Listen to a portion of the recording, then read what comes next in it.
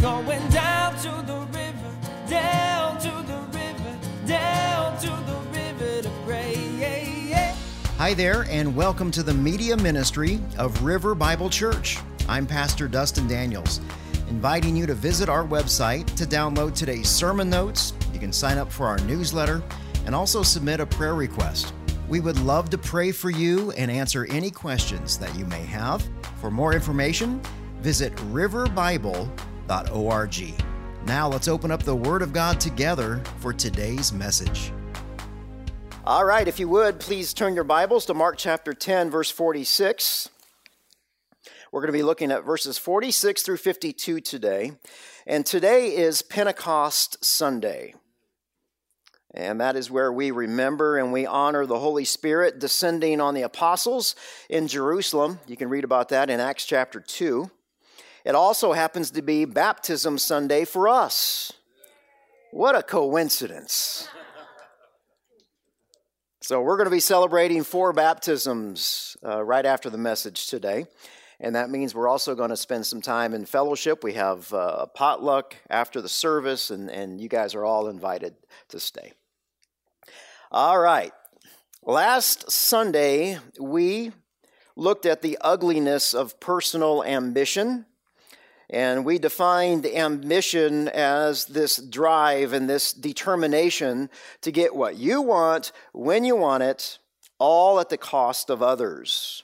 And we talked about James chapter 3, verse 16, where it is written, "For where there is envy and selfish ambition, there is disorder, and there is every evil practice." So personal ambition really is the antithesis of agape love, this sacrificial love that Christ has called us to. We define love. Love is simply an obedience to Jesus. And what that does is it propels me to action. I do something with that. And it's for the good of others, no matter the cost to me. That's what love is.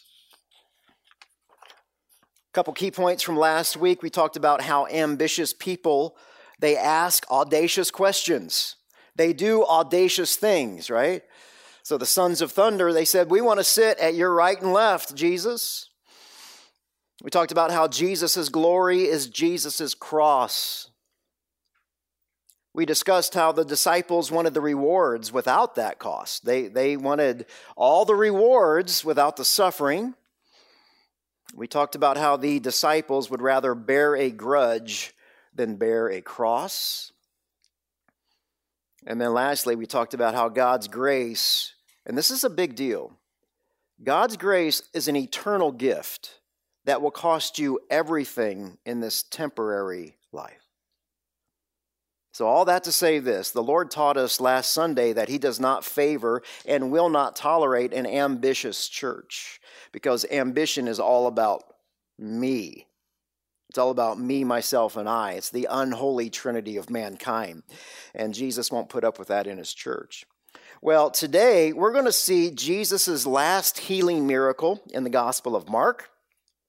The setting is the city of Jericho, and Jericho, it's vital because the Jews would avoid traveling through the middle part of Israel. It's called Samaria, so they would bypass Samaria. They would walk through an area called Perea, and then they would cross the Jordan River at Jericho, and then finally head south towards Jerusalem. So needless to say here, there's a tremendous amount of foot traffic in Jericho. Especially at this time, it's springtime, and that means it's Passover. So knowing the number of travelers here, many people with infirmities, what they would do is they would sit alongside of the road, and they would beg for their daily bread. So today we're going to meet one of those beggars, and his name is Bartimaeus. And Brother Bart has a crucial lesson to teach us today. What is that lesson? Well, let's find out. If you would, please stand for the reading and the honoring of God's word. Mark chapter 10, verse 46 and following. They came to Jericho, and as he was leaving Jericho with his disciples and a large crowd, Bartimaeus, the son of Timaeus, a blind beggar, he was sitting by the road. When he heard that it was Jesus of Nazareth, he began to cry out, "Jesus, Son of David, have mercy on me." And many warned him to keep quiet, but he was crying out all the more, "Have mercy on me, Son of David." And Jesus stopped, and he said, "Call him." So they called the blind man, and they said to him, "Have courage, get up. He's calling for you." So he throws off his coat, he jumps up, he comes to Jesus, and Jesus answered him, "What do you want me to do for you?" "Rabboni," the blind man said, "I want to see." And Jesus said, "Go, your faith has saved you." And immediately he could see, and he began to follow Jesus on the road. These are the very words from God for us this morning. Please pray with me. Father, it is so good to be here with your family. Today is a very special Sunday. We are celebrating Pentecost Sunday. We are celebrating this day with baptisms, Lord God, and I pray that our songs and that our words have honored you. I pray that the proclamation of your word as we go through this scripture passage glorifies you. Holy Spirit, I pray that you would teach us the deep things that you have prepared for this day, and that you would indeed give us the spiritual insight. It's in Jesus' name I pray. Amen. Amen. Have a seat, guys. Thank you. So verse 46. So they came to Jericho, and as Jesus was leaving Jericho with his disciples and a large crowd, Bartimaeus, the son of Timaeus, a blind beggar, he was sitting by the road. So as we mentioned, we've got Jesus and the 12. They're taking the usual route to Jerusalem from the north. Jericho is about 15 miles from Jerusalem. And in the first century, there were two Jerichos, two cities named Jericho. One is the Old Testament Jericho, and the other is the New Testament Jericho. These two cities were about 3 miles apart. And the Old Testament Jericho was destroyed by Israel when they conquered the land back in Joshua chapter 6. And as you'll remember, the Israelites, they just kept walking around the city until the walls fell down, right? It's a great war strategy. So Old Testament Jericho, people still live there, but for the most part, people lived in the new part. Three interesting things about the city of Jericho. Number one, the new city was built by Herod the Great. It was a beautiful city, and it still is a beautiful city. Even though it's in the desert, there's a lot of water there, and they called the city of roses. Number two, some believe that the outskirts of Jericho, that's the area where Satan tempted Jesus for 40 days and 40 nights. And number three, archaeologists believe that Jericho is the oldest city on the face of the planet, Damascus being the second oldest. So, all that to say this, on your way to Jerusalem from the north, you had to first go through Old Testament Jericho to get to the new. So this conversation with Bartimaeus most likely happened between the two Jerichos. And this is important because when you read Matthew, Mark, and Luke, they say something just a little bit different.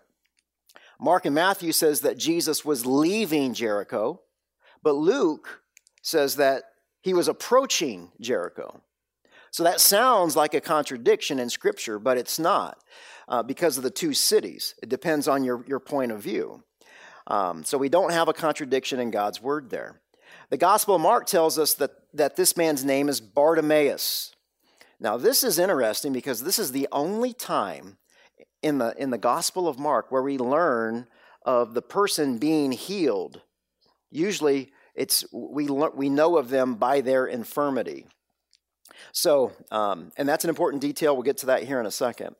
So verse 46 tells us that Bartimaeus, he's a blind beggar. He's sitting alongside the road. So in other words, he was the lowest of the low when it comes to society. He basically was just one click above a tax collector in the eyes of the Jews. Jewish theology also taught us that this man was blind because of his sin. And we see this elsewhere in the Gospels, right? In John chapter 9, we see this theology play out when the disciples, they're talking about another blind man. They said, Rabbi, who sinned? Was it this guy? Did he sin, or was it his parents' sin? So all that to say, nobody gives a rip about Bart. He is one of society's expendables. That sets us up for verse 47. So when Bart heard that it was Jesus of Nazareth, he began to cry out. He said, Jesus, Son of David, have mercy on me. Now Bart, he hears the crowd coming. Obviously, he asks somebody what's going on. That someone must have said something like, it's Jesus, the Nazarene. It's not really a compliment. Remember when Philip invited Nathanael to meet Jesus? And Nate said, come on, man, can anything good come out of Nazareth? Evidently, Bartimaeus does, because he immediately begins to shout for Jesus. So clearly, he's heard of Jesus. Now think about this. Bart's a beggar. So he's listening. He's hearing people walk by him day in and day out, talking about this Jesus. He hears about the miracles. He hears about the raising of the dead. So not only does he know about Jesus, but guys, he believes that Jesus is truly God. And we know this because of the way that Bart addresses Jesus. He uses his messianic title. He says, Jesus, Son of David. So up until this point, whenever that kind of messianic language was spoken, Jesus immediately shut it down. Remember when Jesus said, he asked the question to his disciples. He said, who do you guys say that I am? Who am I? And Peter said, well, you're the Messiah. And Jesus says, you're correct, but don't tell anybody. All the demon-possessed people, the same exact thing. They would fall down in front of Jesus and they would say, you are Jesus, Son of David, the Most High God. And he said, zip it. He wouldn't let anybody say that. But Bartimaeus here, he calls Jesus the Son of David repeatedly at full volume. And Jesus doesn't silence him. Now, why would he do that? Well, God's providential and sovereign timing. I mean, think about what's going on at this moment. Jesus is walking towards Jerusalem. He's getting ready to fulfill that very title, that messianic title, the Son of David, and he wants everyone to know it. So for Bartimaeus to believe that Jesus is the Messiah, he had to know his Old Testament. So let me show you a few things here.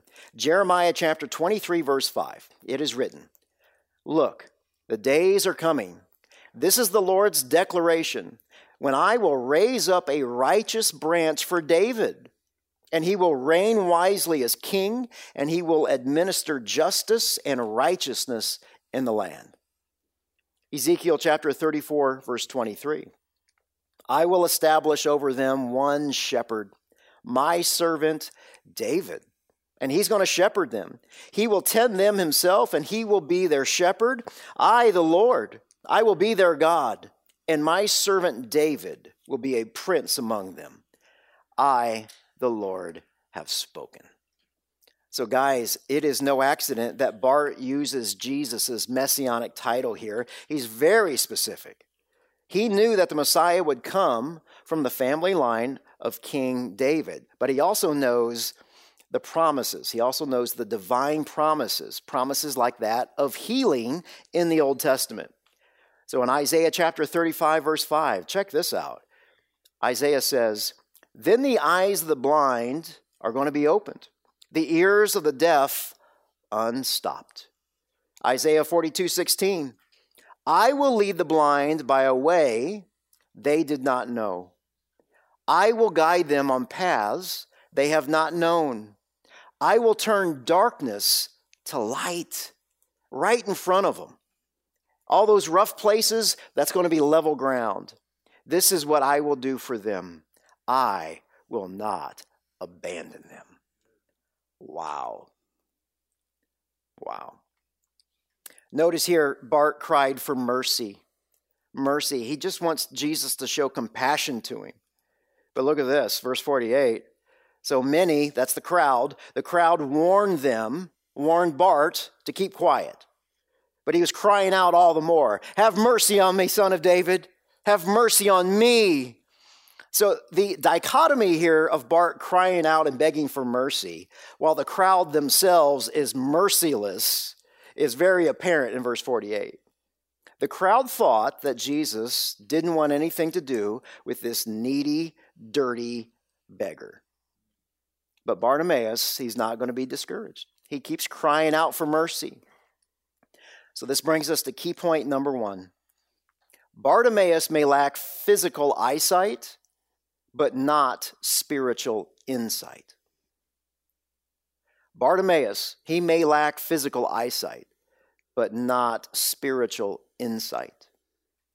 Verse 48 says he was crying out all the more. So the crowd's rebuke, it only magnifies Bart's cries. So picture what's going on here. Blind Bart is crying. He's chanting at the top of his lungs.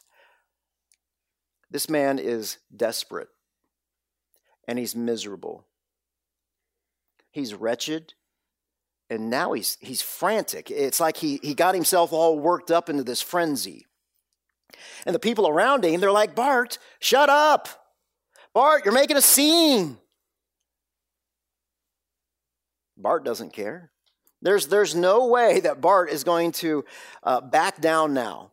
Bart is beyond their control because he knows he's got one chance for healing, and he's going to do everything that he can to get Jesus' attention. Why? Because Bart knows something that the crowd doesn't know.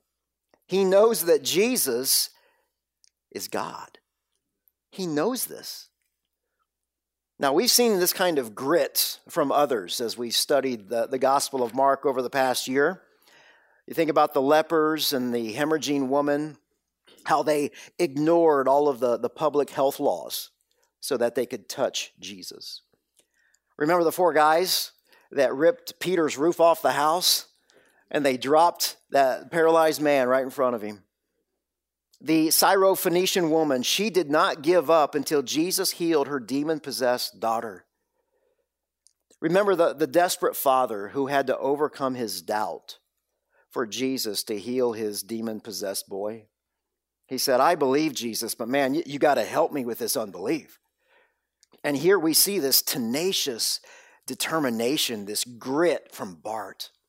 So Jesus hears his cry for help and mercy. So what's he do? What's Jesus do? Verse 49, Jesus stops. He said, "Call him." Jesus, the second person of the Trinity, God Almighty, stopped. Just like he did for the hemorrhaging woman. So even though the crowd is trying to shut down Bart and have him shut up, Bart is relentless. Jesus stops for him. The original Greek here, it says, "And Jesus stood still." Or even better, Jesus stood. The God of the universe just stopped. Think about that. The compassion of Jesus. Jesus allows a poor and powerless man to stop him in his tracks. He's on the way to Jerusalem. Think about this. He's on the way to be spit upon, mocked, flogged, and nailed to a cross. He's got a little something on his mind. And yet, he's got time for a conversation with this poor, dirty beggar. And really, this validates last Sunday's message to where we learn that Jesus came to serve and not to be served. Key point number 2, the crowd usually gets things wrong. The crowd usually gets things wrong. The same thing happens today. Unlike the crowd, Jesus doesn't silence Bartimaeus, and Jesus doesn't reject the title Son of David either. Remember, Jesus is fulfilling his messianic mission. There's no reason to keep this a secret anymore. Jesus is now welcoming the crowds as he walks to Jerusalem for Palm Sunday. So back to verse 49. So they called the blind man, and they said to him, "Have courage, Bart. Get up. He's calling for you." Now, it's one thing for us to call on the Lord Jesus, but it's another thing entirely when the Lord Jesus calls you. Verse 50, so what's he do? He throws off his coat, he jumps up, and he comes to Jesus. I mean, isn't that what everybody should do when Jesus calls them? He jumps up. He sprang up. He's so excited. He just jumps up in faith and eagerness. And so his mood, obviously, he changes from despair to hope. He gets rid of his outer coat. He didn't want anything slowing him down. I'm reminded of Hebrews chapter 12, that we are to throw off everything that hinders. Throw off everything. That we are to run with perseverance so that we can finish this race that the Lord Jesus has marked out for us. So Jesus leaves his coat behind. That's an unusual act for a poor blind man. Poor people usually have all of their belongings within reach. He probably used this coat to lay it out during the day so people would throw their donations down there. He would need that also to keep him warm at night. He leaves it. Verse 51, then Jesus answered him, what do you want me to do for you? Rabboni, Bart said, I want to see. I want to see. Now, I read this verse, and I don't know about you guys, but I'm thinking, come on, Jesus, isn't this obvious? Call me Captain Obvious. I mean, the guy wants to see, but evidently not. I mean, it's not evident to Jesus. And as we look throughout Scripture, think about this. Over the past few weeks, we think we know what these people have come to Jesus for.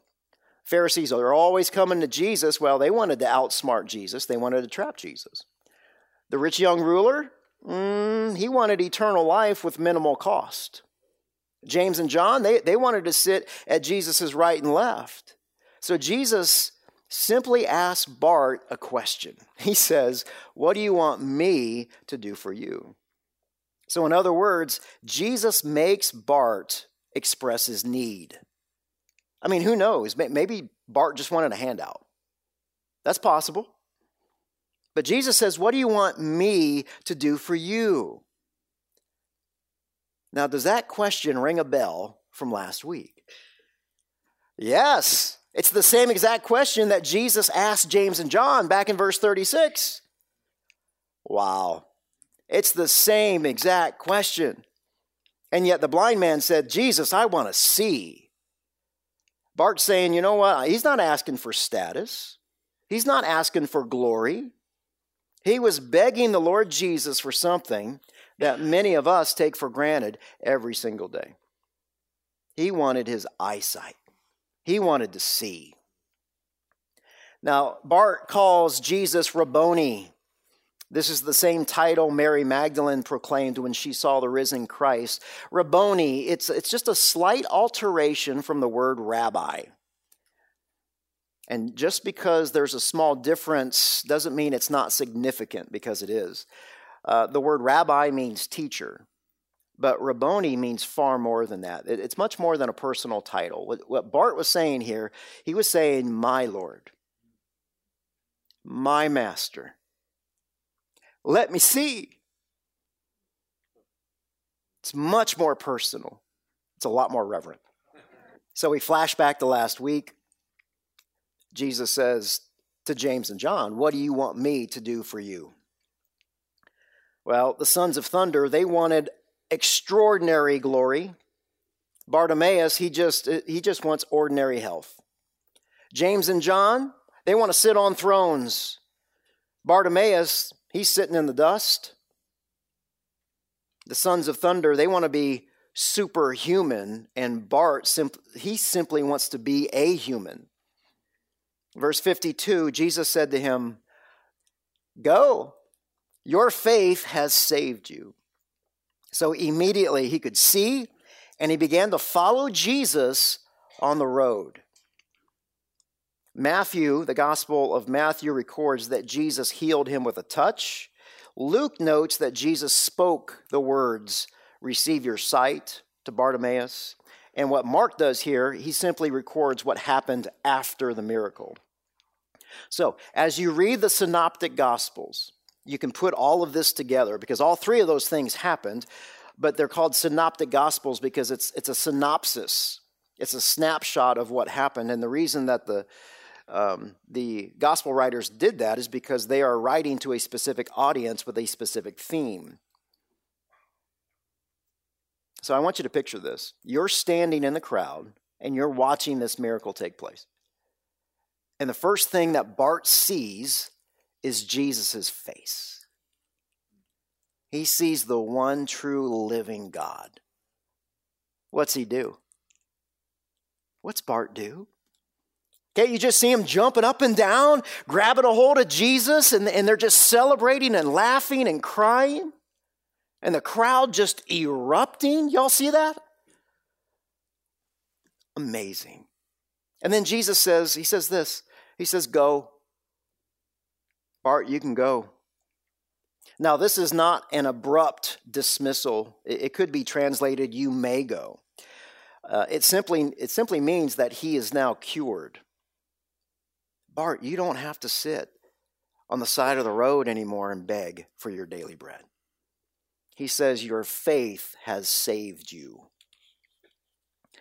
All right, so let's pause here for 1 second. Jesus says, your faith has saved you. This is one of these verses that the false prosperity preachers will beat you with if you're not careful. I've talked a lot about prosperity theology over the past year. Every time it comes up in scripture like this, we're going to continue to talk about it. These are the same words, your faith has saved you, that Jesus said to the woman with the hemorrhage.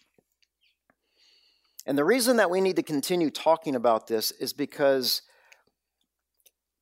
this prosperity theology, it gets so easily mixed into the church.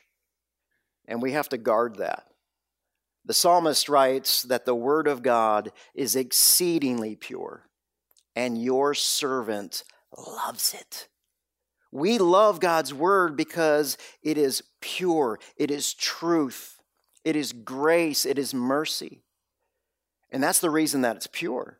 But if we start bringing some doctrines in that are not pure and you mix that in with the word of God is no longer pure. So we have to be very careful of this.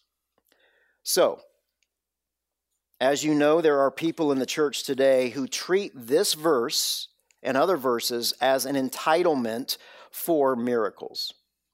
And you'll see these guys all over YouTube. They've got these multi-million-dollar ministries. And what they'll do is they'll take a verse like this healing verse, they'll take it way out of context, and they could not be more wrong with their interpretation. And what false prosperity preachers say is that you can be healed of anything as long as you have enough faith. And guys, that's a lie straight from the pit of hell. So key point number 3. Those who go to Jesus for miracles won't believe his words. Those who go to Jesus only for miracles won't believe his words. They will go to church for the music, and that'll get them all excited. They'll go to church to hear this famous pulpiteer to get their ears tickled. And yet when the music fades and the so-called miracles, they don't work, where do they go now? Where do they go? Well, they'll leave. They'll leave that church because that was a false church teaching a false doctrine, because they believe the lie that somehow they don't have enough faith to be healed. So let's keep this verse in its original context. Yes, Jesus chooses to heal Bartimaeus. Amen. The word saved here, it has a double meaning. Sozo, S-O-Z-O. It refers to both physical and spiritual salvation for Bart. Here's what this verse doesn't mean. It doesn't mean that God will heal you from your infirmity. Key point number 4. Because our faith doesn't tell God what to do. Our faith doesn't tell God what to do. Guys, Almighty God is holy. Scripture says in the book of Isaiah and in the book of Revelation that God is holy, holy, holy. He is thrice holy. He's not a cosmic genie. And that's what happens when we take verses like this out of context. He's sovereign. He has the right to say no to your prayers. He has the right to do with your life whatever he chooses to do.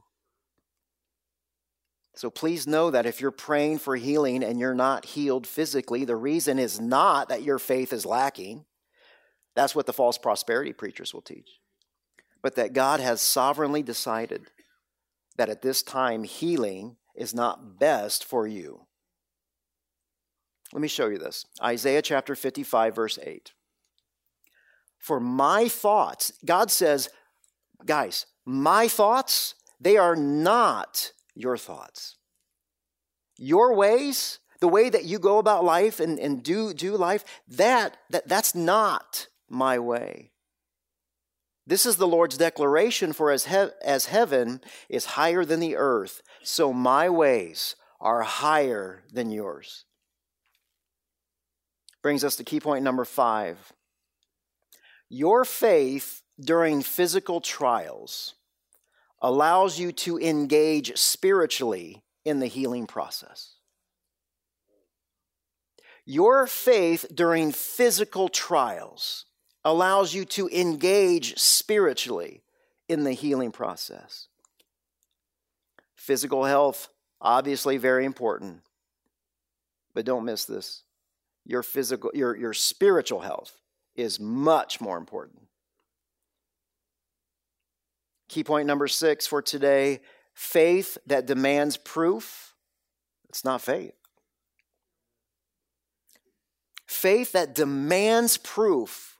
When you think about how many times we've seen the scribes and the Pharisees and the Sadducees demand a miracle from Jesus. It's not faith.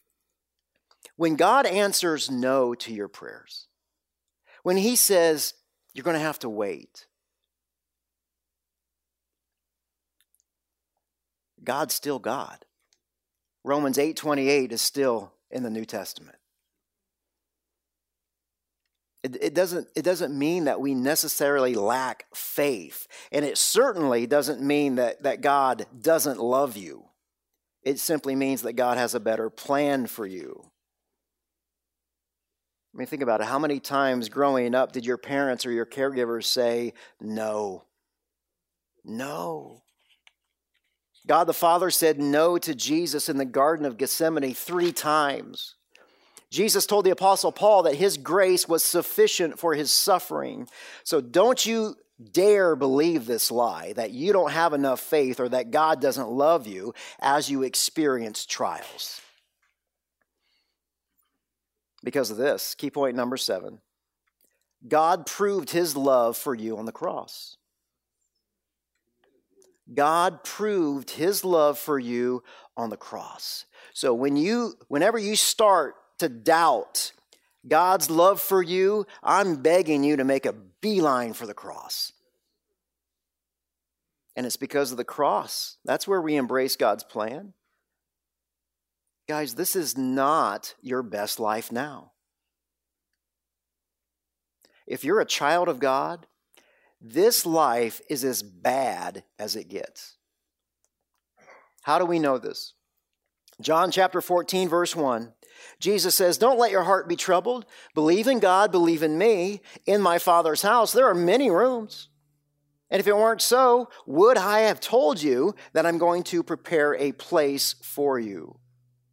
So, dear friends, Jesus himself is preparing an eternal place in heaven for you right now. Now, if you're not a child of God, meaning if you refuse to call on the name of Jesus to save you from your sin, if you reject, if you dismiss Jesus' life, his death, his resurrection, if you don't fear God and you think that all of this is just one big cosmic joke, this life is as good as it gets. How do we know that?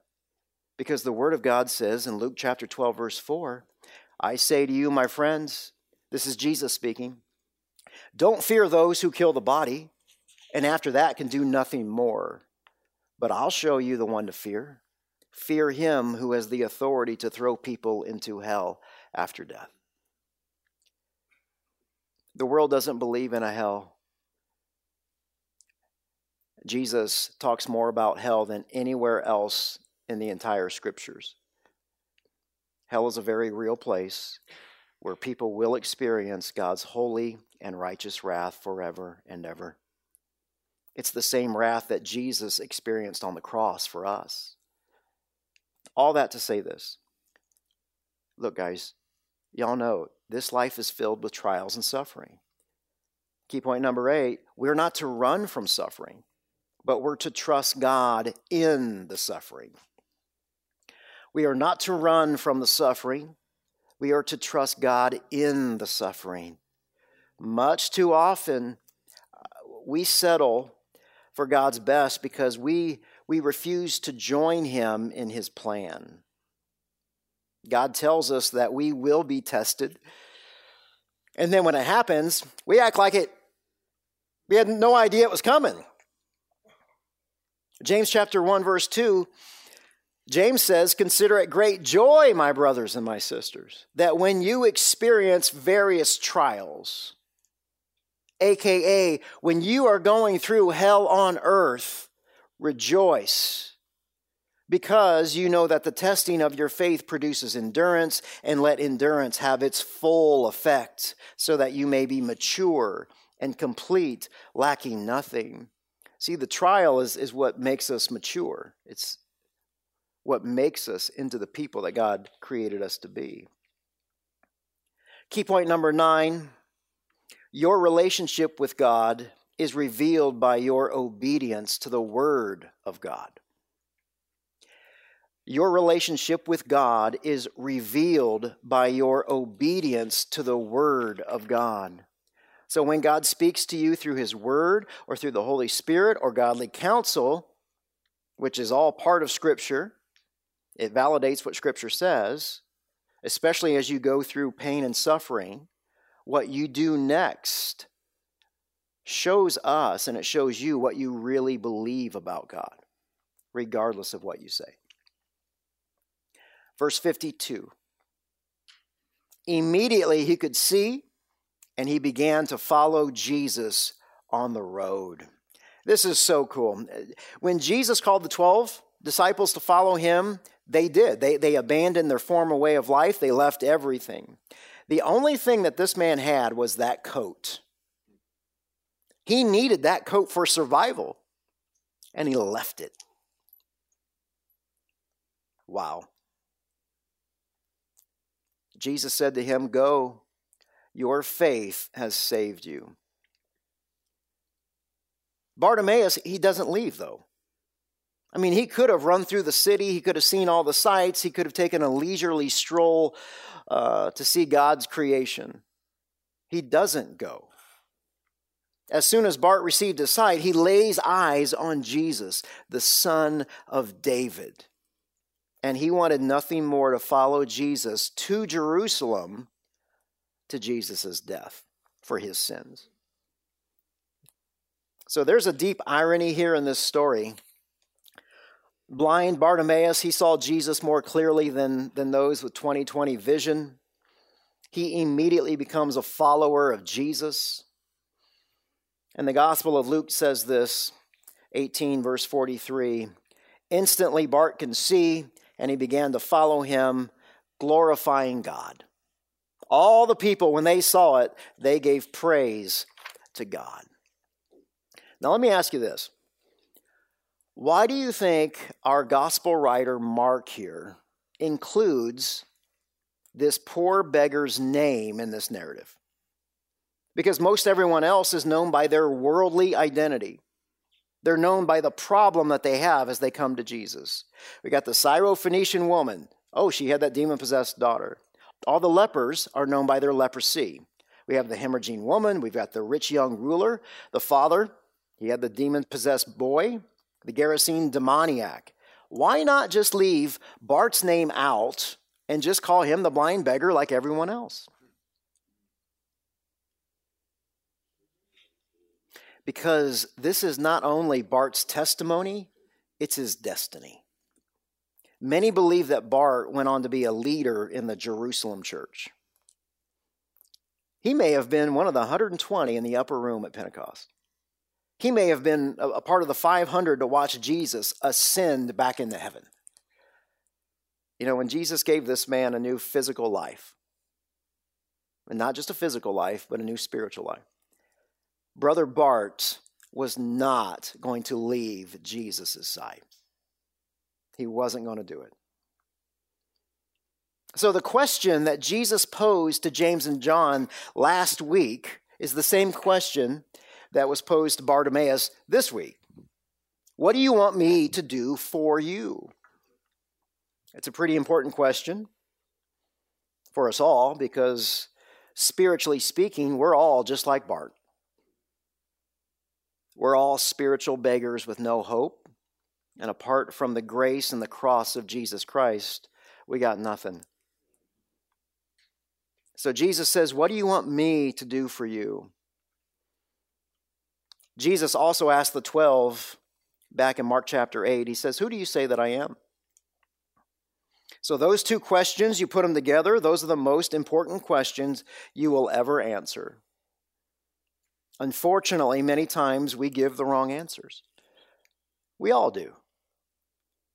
We ask for a better tomorrow. What's that even mean? A better tomorrow. The Word of God says this about that, James chapter 4, verse 14. You don't know what tomorrow will bring.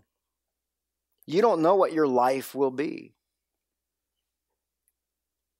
For you are like a vapor that appears for just a little while and then vanishes. For those of you who have not accepted the gift of grace through Jesus Christ, I pray that you do some business with God today, that you would believe in your heart that Jesus is God. And when you do that, you become innocent, you become righteous. You confess with your mouth that Jesus is Lord, and that proves your salvation. For those of you who call River Bible home, I want to encourage you to share this message of spiritual insight with others. I pray that you have many, many God intersections and divine appointments this week to where you can be salt and light and share the gospel and share the three circles. So we're going to pray here in a minute, and then Mike, I'll ask you to come back up. We're going to sing another song. We'll get ready for baptism. So Father in heaven, thank you for this day that you have made. We are rejoicing in it. We choose to be glad. Thank you for the spiritual insight this morning from a man who knew more about you than those with 20/20 vision. Lord, I do pray for divine appointments for all of us today. I pray, Lord God, that if we don't know you, that you extending your grace right now at this moment, that we would do some business with you. And for those of us who have accepted your incredible gift of salvation, Lord, I do pray that we share that with those in the Verde Valley this week. And it's in Christ's name we pray. Amen and amen.